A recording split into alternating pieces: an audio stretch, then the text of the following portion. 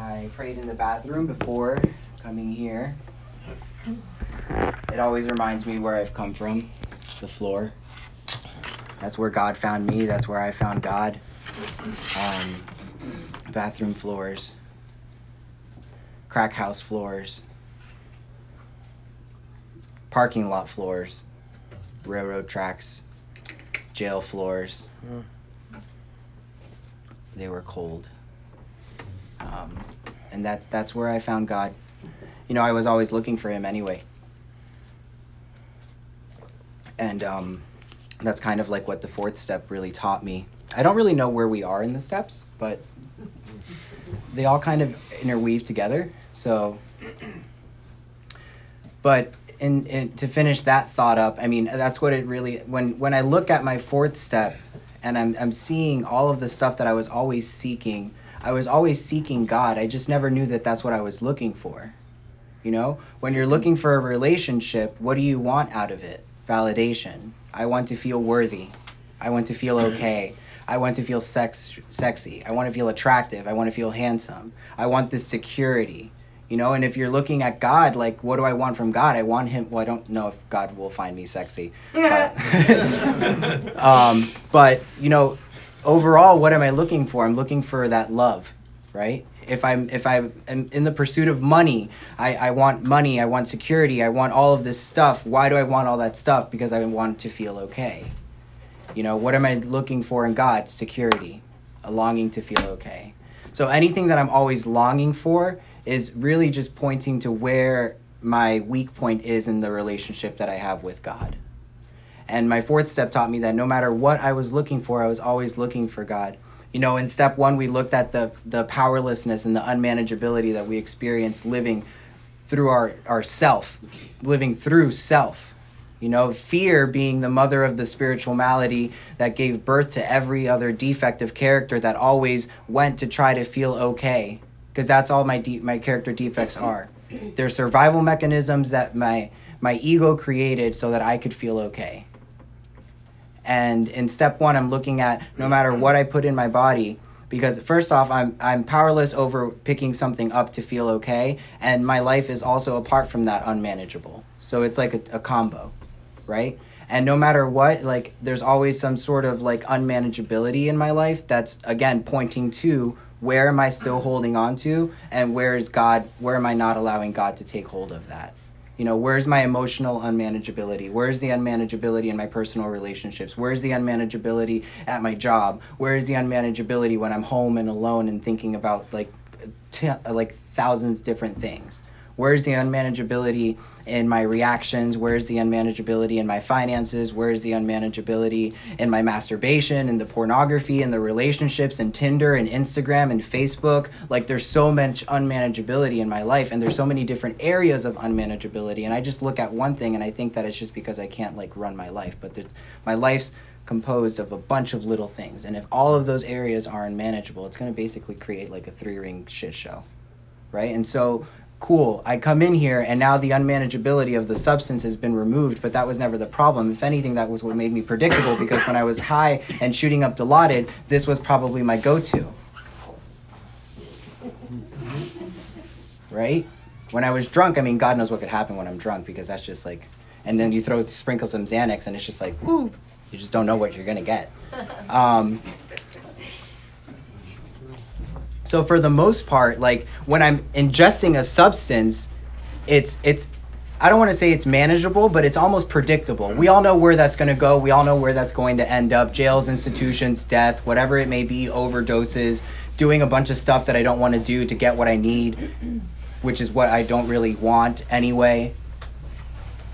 Then in step two, I've come to believe that a power greater than myself could restore me to sanity. And I always think that hope found me and God found me before I was aware that I had any hope, and before I was aware that God had already found me. The rest of the steps kind of brought that awareness, brought that consciousness where it's like, whoa, I do have hope. Whoa, God does exist. But in step two, all of that stuff's taking place for me almost unconsciously. And I don't even know that it's happening, because all that I have right now is a desperation to feel okay. All that I have right now is this willingness to do whatever it is people are telling me to do so that I can feel okay. And then all of a sudden life starts to get a little bit better and I'm not as desperate, for that at least. I'm desperate, but not for that. I'm desperate for anything else. Usually sex or money. That's the things that I'm desperate for. That's the thing that my flesh craves, right? And so all of a sudden I lose that desperation because I start to acquire some of these things. And step 3, this is where it starts to combat that. I surrender control. Anything that I try to control is what's inevitably controlling me. I try to control the relationship. What's controlling me? The relationship. I try to control my finances. What's controlling me? My finances. Right? And it's like, it's not even that we're not even fully aware, because I think that all of us are really intelligent. I was talking to somebody today who's going through a spiritual struggle, and it hurts me because I see things now that my eyes have been opened, and I can literally have a conversation with somebody, and as soon as my heart speaks to your heart and your heart speaks to mine, I can tell that you're hurting. And it breaks my heart. It breaks my heart because I know that pain. I know the pain that people go through when they're sitting there and they feel so desperate, so alone, so scared, that longing to be loved and feel okay. And no matter what, and you can be in an incredible relationship and still feel alone and scared and not worthy and doubt yourself. And I'm talking to this person and it's just like, what are you doing? And he's like, I know what I need to do. And I'm like, okay, but what are you doing? And he's like, I need to get another sponsee. I need to do this. I need to go do that stuff. I need to go do this. And I'm like, okay, well, where are you spending most of your time? And what do you spend most of your time thinking about? And I already knew the answer. I can also read Facebook posts. And in my head, I think that I know what I can read between the lines on Facebook posts. And that's not okay, maybe it's a little judgmental, but it's at the same time, you can read that. You can read it. You can really look at a person's Facebook. And why can I do that? It's because I'm properly armed with the facts about myself. It doesn't have to do with knowing or judging the other person. It has to do with the fact that I've gone through the steps and I know myself. I've judged myself. So I know that if I'm posting a picture online and I'm claiming it to be artistic and expression and freedom of the expression of self, I know that that's probably somewhere between 50, 60 on a spiritually fit day, 70, 80% true. And the other 20, 30 or 40 or 50% is because I want people to like me and find me attractive. And if I get over 30 likes, then I'm set.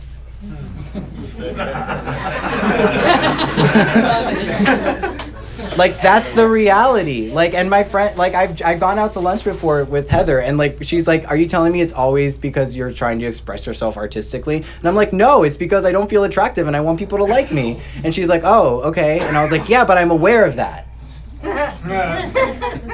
But because I'm aware of it doesn't make it okay, but it makes it better because it gives me the opportunity to be able to work on it. Because I used to live life asleep. I used to be consciously unconscious and doing things pretending not to know why I was doing them, and that's why I always ended up in the same place. I always tell my sponsees, commit your mistakes with integrity, because at least you have the opportunity to learn from them and work on them, right? We couldn't stop doing drugs until we got to the place where we were we had to admit to ourselves that we were powerless. So how am I supposed to get better if I'm not willing to admit to myself that I'm doing certain things for certain reasons? Because pride blocks me from all of that. Pride wants me to not be judged by people, right? And then I'll still claim lip service to God. I believe in God, I'm worshiping God, I love him so much, I know that he loves me, but yet my actions say something completely different. Completely different. Right? If I truly knew how much God loved me and truly was able to take all of that in, I don't even know what that would look like. But I know that I've had a taste of it, I've experienced it in this program, having had a spiritual awakening. I've experienced that love. And now every day I constantly pursue it. I want more God in my life. The more that I stay sober, the more God that I need, because this disease, the ego, the mind, the flesh, it builds a tolerance to God. Just the way that when I was out there before I had a spiritual experience, I had a tolerance to all the substances that I was doing. Once I'm sober, once I'm clean, I have a tolerance for God. And so the same amount of God that got me in here and the same amount of God that might have blessed me with 30, 60, 90, 6 months, 9 months, 12, whatever, go on and keeps going on. I need to constantly up my dosage of God. And so I constantly need to look at what it is that's blocking me from him in that moment in time. And in step 3, I'm surrendering all of the control. I'm saying, you know what, God, you do whatever it is that you want to do. I know for me it was struggles with my sexuality, struggles with this, struggles with that, and I just got to a certain point where I was just, there was nothing else left to blame. And that's the cool part. When you ultimately surrender and you're shattered and completely broken in step 1, like, your excuses don't even make sense to you anymore. Like, I had gone to so many different treatment centers, so many different therapy groups, so many different trauma groups, so many different, like, stuff like that, like, I couldn't even say, like, oh, I was molested. Because all of my excuses, my lies, my manipulative tactics, all of them lost their value. Even to me. Like, nothing made sense anymore to me. There was nothing that I could tell you that was a reason for me doing what I was doing. And so I finally said, you know what, God, like, I'm done. I'm so tired of being tired. I'm tired of trying. I'm tired of doing anything. Like, I couldn't function anymore. And so I was like, whatever it is you want me to do, I'll do. You want me to work at Einstein Bagels, I'll work at Einstein Bagels. You want me to apply at every single fucking restaurant in the 3315 and 3316 zip code, I will do it. Whatever it is you want me to do, I'm going to do it. You want me to be single, I'll be single. You want me to be with a man, I'll be with a man. You want me to be with a woman, I'll be with a woman. You want me to be with nobody, I'll be with nobody. And I just turned it all over because I was so tired of it. It finally had become objectionable in my life, and it hurt too much to try to figure it out. Do you ever just sit there and try to figure out what the fuck is going on? And then you end up, like, really hurting, trying to figure out what is going on because you can't make sense of what's going on. We were never created to make sense of what's going on. There's only one person that can make sense of that, and that one's God. May you find him. You know, and I hope you have found him now. And if you haven't found him now, know that he's found you, because we're all sitting here. And so in step 3, I was like, you know what? I don't have to figure it out anymore. All I have to do, and that's the other thing too, it's like I constantly think about, like, what's God's will? What's God's will? What's God's will? Well, like today, I got back to Fort Lauderdale at 8 o'clock in the morning, right? I had to be at work at 2. I closed and then got off work at 9, and then I came here. So for the most part, like, that was God's will for me today. Because that's what was scheduled in my life. So there was not much more for me to figure out. But sometimes what he gives me isn't good enough. And I want more. And then I get more, and it's like, whoa, wait. I wasn't asking for that more. Like, God, you gave me a side of onion rings. I wanted French fries. Like, what's going on over here? You know what I mean? It's like, so I had free time between like 6 and 12, and then I had to get ready for work. Right? So maybe there I have some time to figure out. But even so, like, if I really still myself and hear the voice that's telling me what to do, it's usually pretty simple stuff. It's usually like stuff that it takes to just be a responsible human being that I'm not willing to do. Really, like, it's so simple. The truth is simple. God is simple. It's not complicated.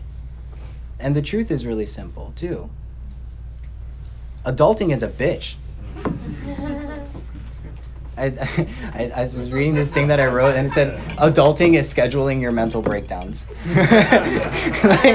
I went to work one day, and I told my boss, I was like, Janet, I'm really considering just Baker acting myself just to get a break. Yeah. Like, it's great. Like, I could go away for 72 hours. Nobody can contact me. Yeah. Right? Yeah. Like, I'm in a psych ward. Like, I've been there. It's cool. It's fine. It's great. I'm with my people. They're just having a ride. And she just looks at me and she's like, honey, that's why we have personal days. And I was like, oh, okay. So I guess I won't do that. So in step 3, like, I'm surrendering all of that control. And it's a constant surrender of control, too. It's all of the time. All of the time. It's not like I did step 3 and everything's like great now. No, it's like I need to remind myself every single moment of every single day that I am not in control. Because as soon as I like slip into like me having some sort of control, I end up exhausted. I end up so tired.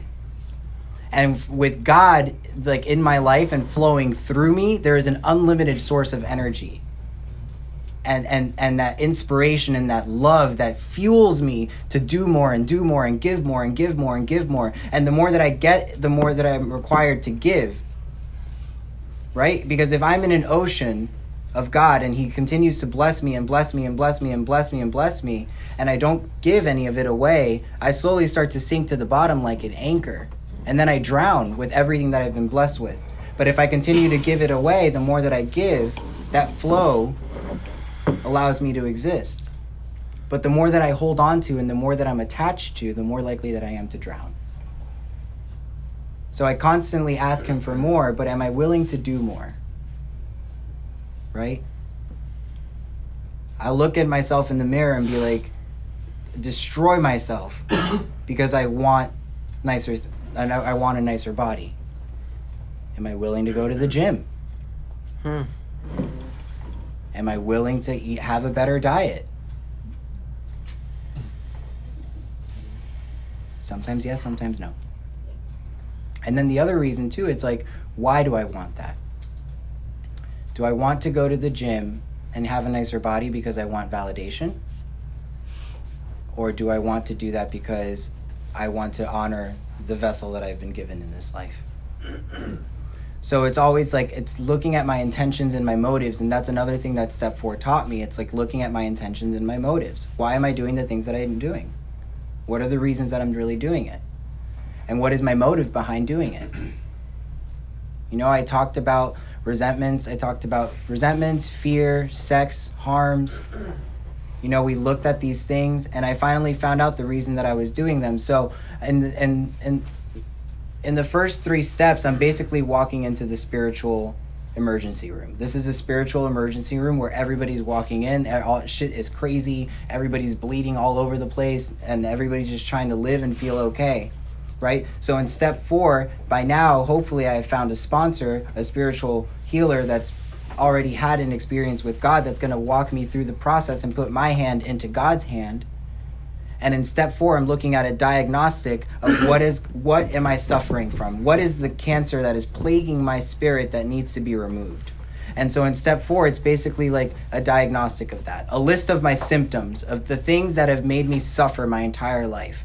And so if pride blocks me from being honest in my 4th step, how am I supposed to get better? They're going to miss something in the spiritual surgery. Step 5 is me bringing that, giving this list of symptoms so that they can properly diagnose me. And in 6 and 7, I'm walking into spiritual surgery. There's no anesthesia for spiritual surgery. I literally feel sometimes, or have felt, that God is cutting me open and removing something from my life. And I feel every moment of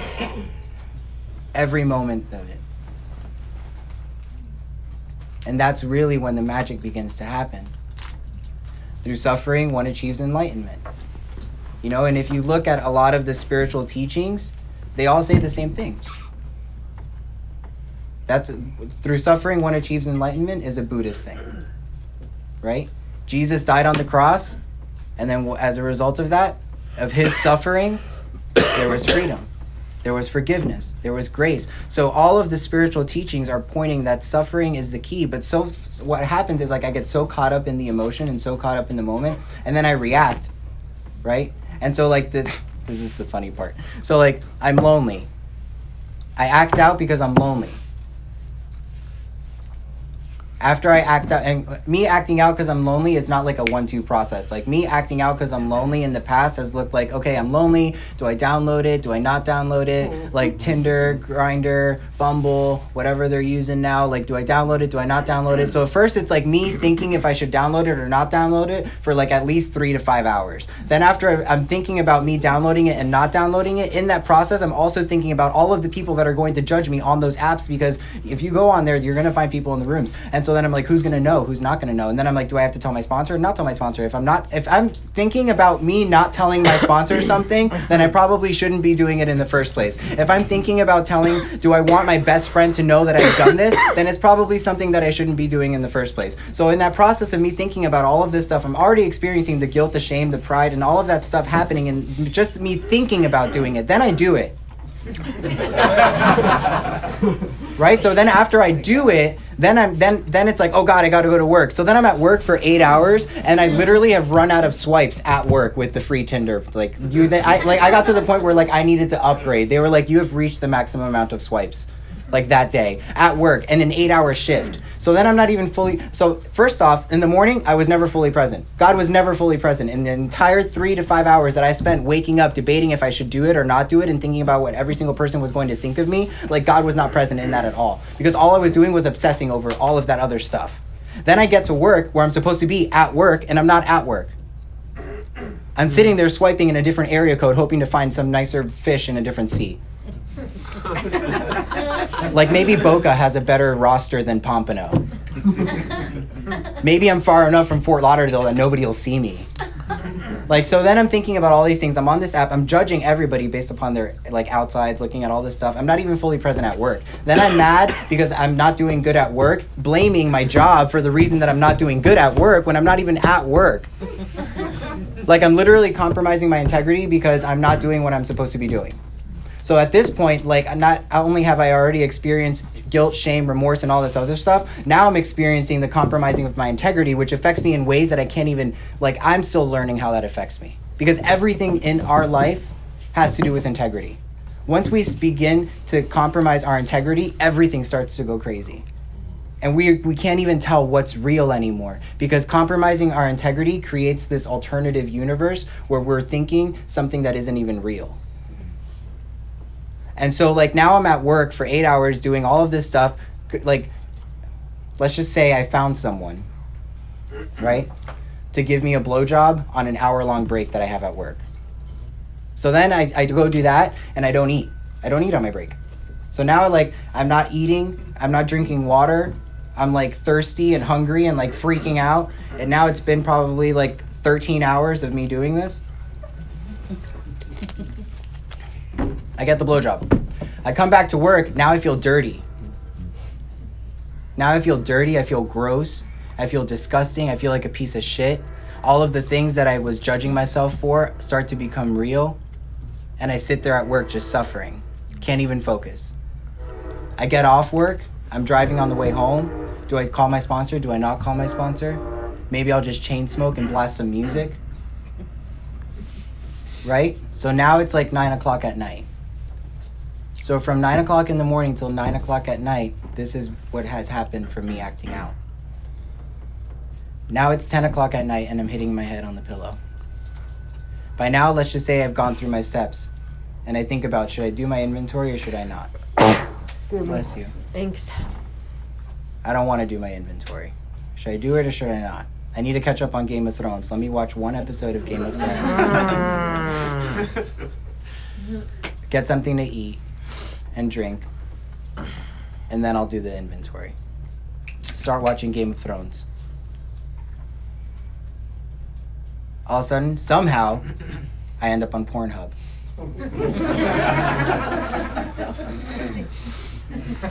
So then that takes another 3 hours of my life. Finally, 3 hours. By sometimes it just takes a while. So now it's 12 o'clock, 1 o'clock in the morning. Okay? I have to be up at 6 o'clock the next day for work. And I'm like, fuck, I'm already tired tomorrow.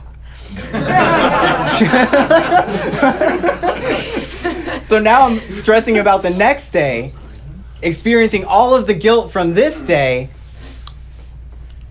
looking at my poor dog like, Emma, please, I can't walk you again. And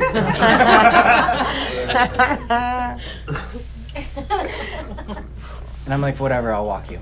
So I walk her, I come back upstairs. Now it's like 2 o'clock in the morning. I forced myself to brush my teeth because I've actually had to learn to rebrush my teeth in this program. Because when you're getting high all the time, you don't always want to brush your teeth. And something that I've experienced, even at 5 years sober, is still being too lazy to brush my teeth. And you know what that shows? That I don't love myself.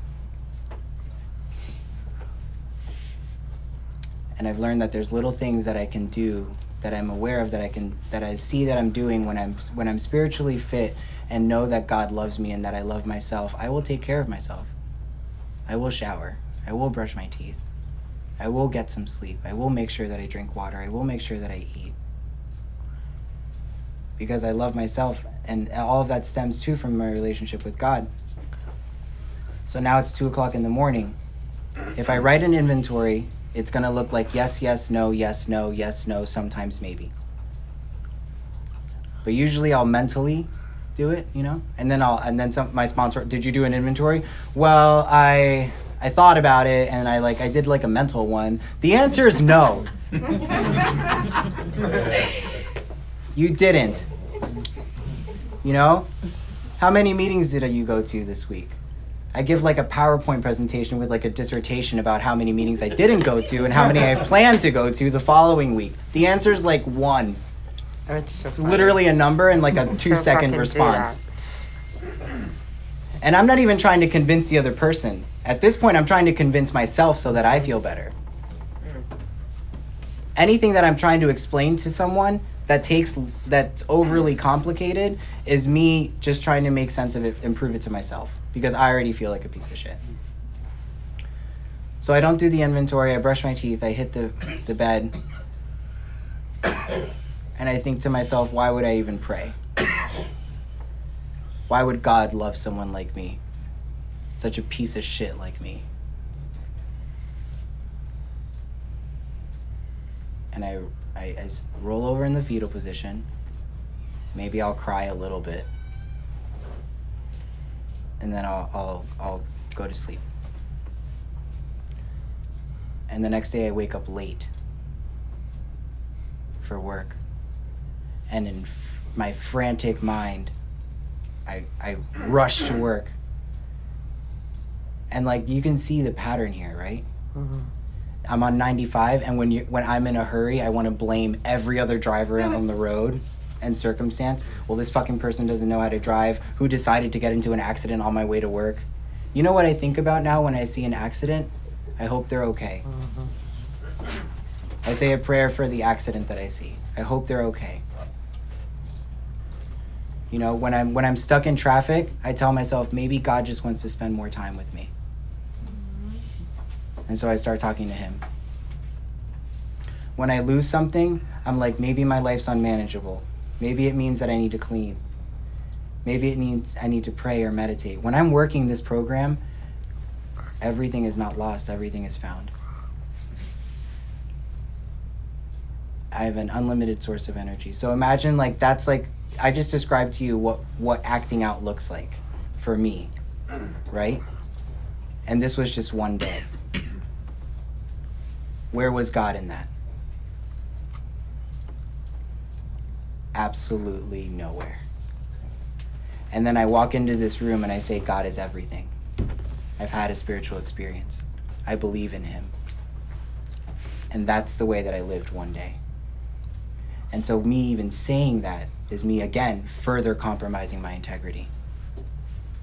And then I wonder why I wake up sometimes and hate myself.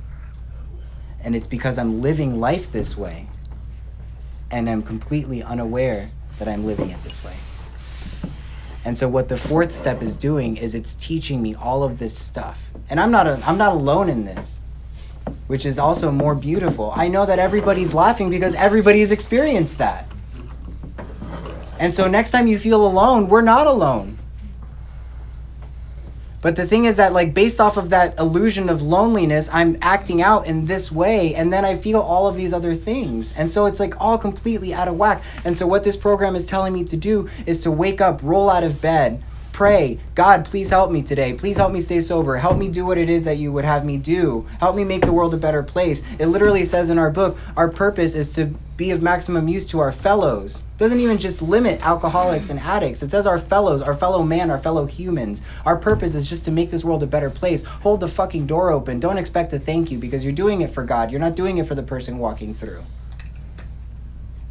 Give somebody a tip that's having a bad day. Stop and actually ask the cashier how her day is going. Look into the eyes of a homeless man.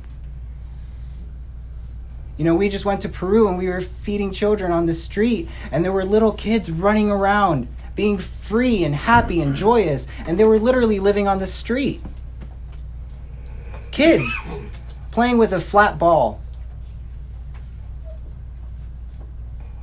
Like, you don't see that here. What has happened in the 4th, 5th, and 6th and 7th step is everything starts to get redefined. Everything gets new definitions. Everything gets a new perception.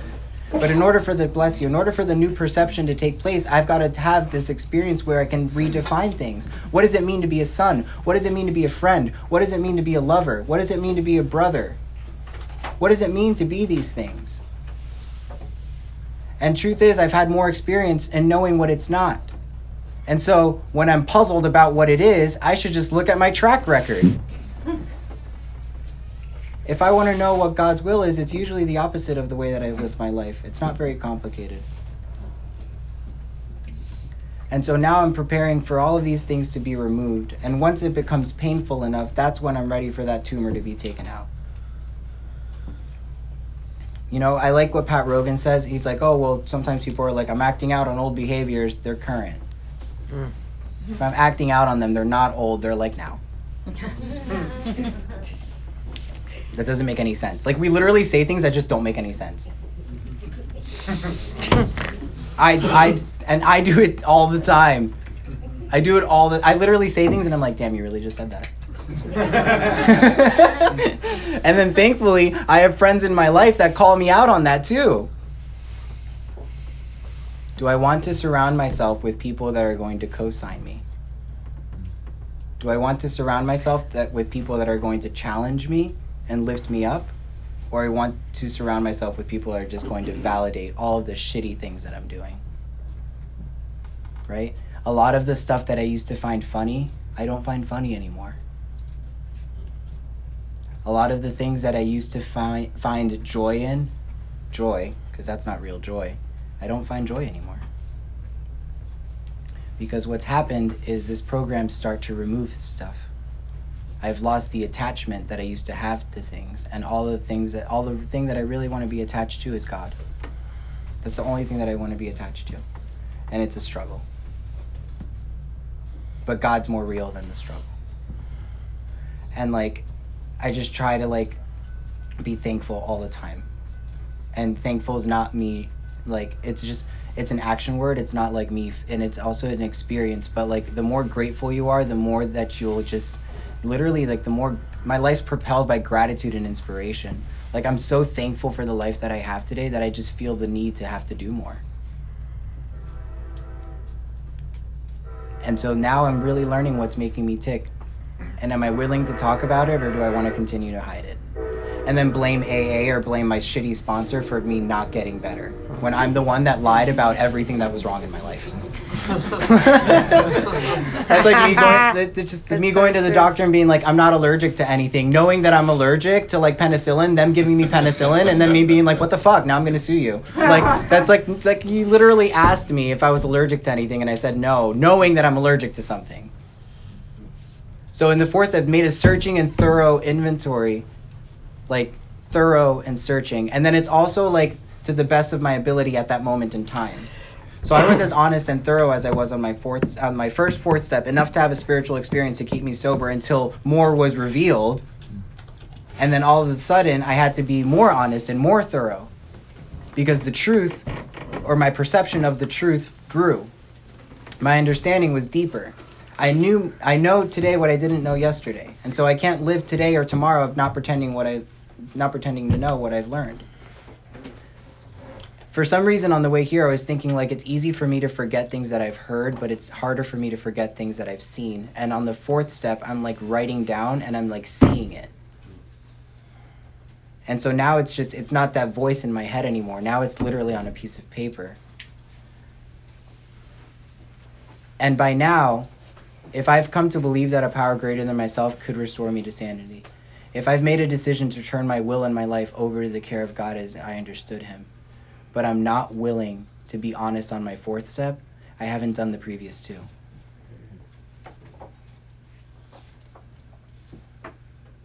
And like now it's really cool, because like when I think about those things, like, would I be walking around feeling the way that I feel if I really thought God forgave me? Would I be walking around feeling the way that I feel if I really didn't think that God loves me? And today there's not a fucking doubt in my mind that God forgives me and loves me. Not 1 ounce of doubt. Does that mean that sometimes it doesn't hurt? It still hurts sometimes. But like there's this like crazy like unbroken bond that I have with God. And like I know that it's real.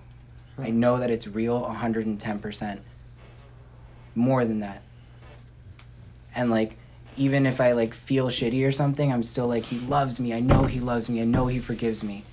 I don't have to convince myself because I know in my heart that he does. And that like the opportunity to be a better person is there tomorrow. You know, like I used to think to myself like, I don't feel God, right? A lot of us say that sometimes. I don't feel him. I don't feel him. I don't feel him. What if we do feel him and we just want more of him, right? And so that's what I was talking to this person earlier. He's like, I feel like such a failure. And I was like, you're not a failure. You just want more God in your life. Your spirit is longing to have a better connection with God. And isn't that a beautiful thing? So next time we feel lonely or we feel sad, why are we going to be so focused on that? Focus on what you want, not on what you're feeling. If I'm feeling sad, what do I want? I want more happiness in my life. That's a great thing. If I'm feeling alone, I want more companionship. I want more love in my life. There's people that don't want anything. And today we have the opportunity to want more love and want more happiness and want more joy and want more freedom. Because it's not about being sober anymore. It's about being fucking free. And so next time we're experiencing these things, think about what it is that we want. If I'm not feeling God, it's because I want more of him. And I'm so grateful today to have the desire to have a greater relationship with my higher power. That's what I got.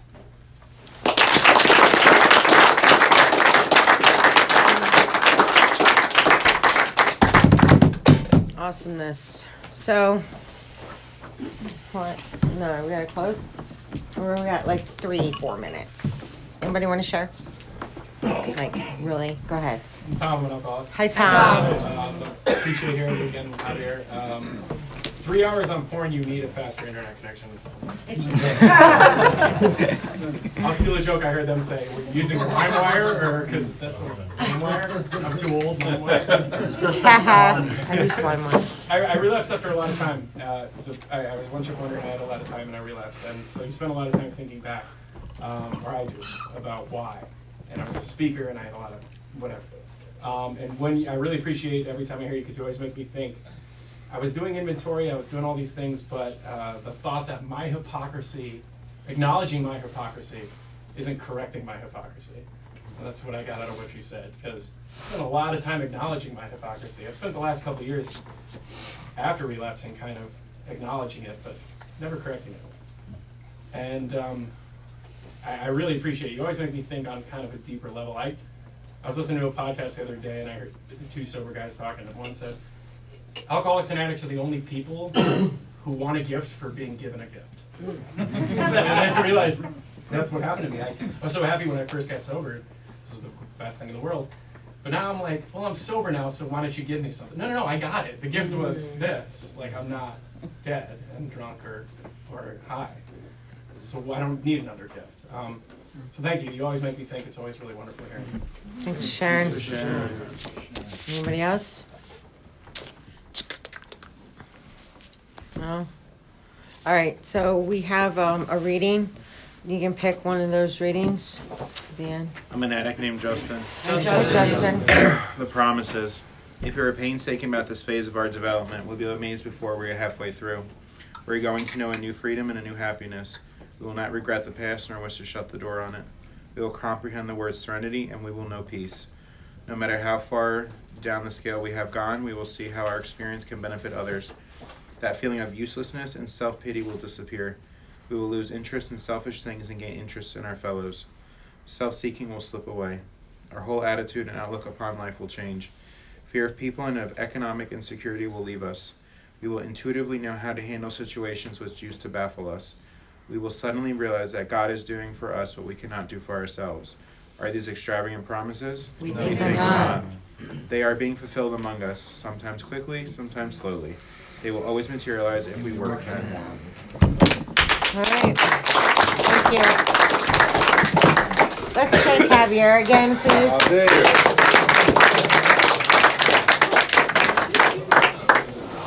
Such a little room.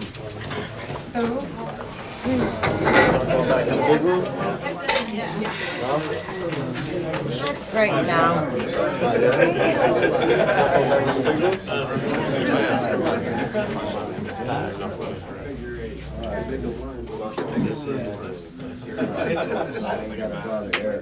John, you want to close the circle, please? Talking to me? Yeah. John, right? A moment of silence for those who are still suffering in this room, in the circle, outside of it.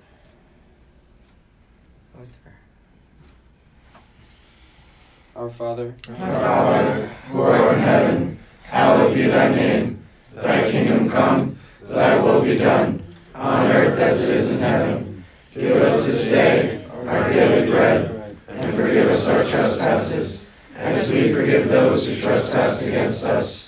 And lead us not into temptation, but deliver us from evil. For thine is the kingdom, the power, and the glory, forever and ever. Amen. Stay. Congratulations, man. That's DJ.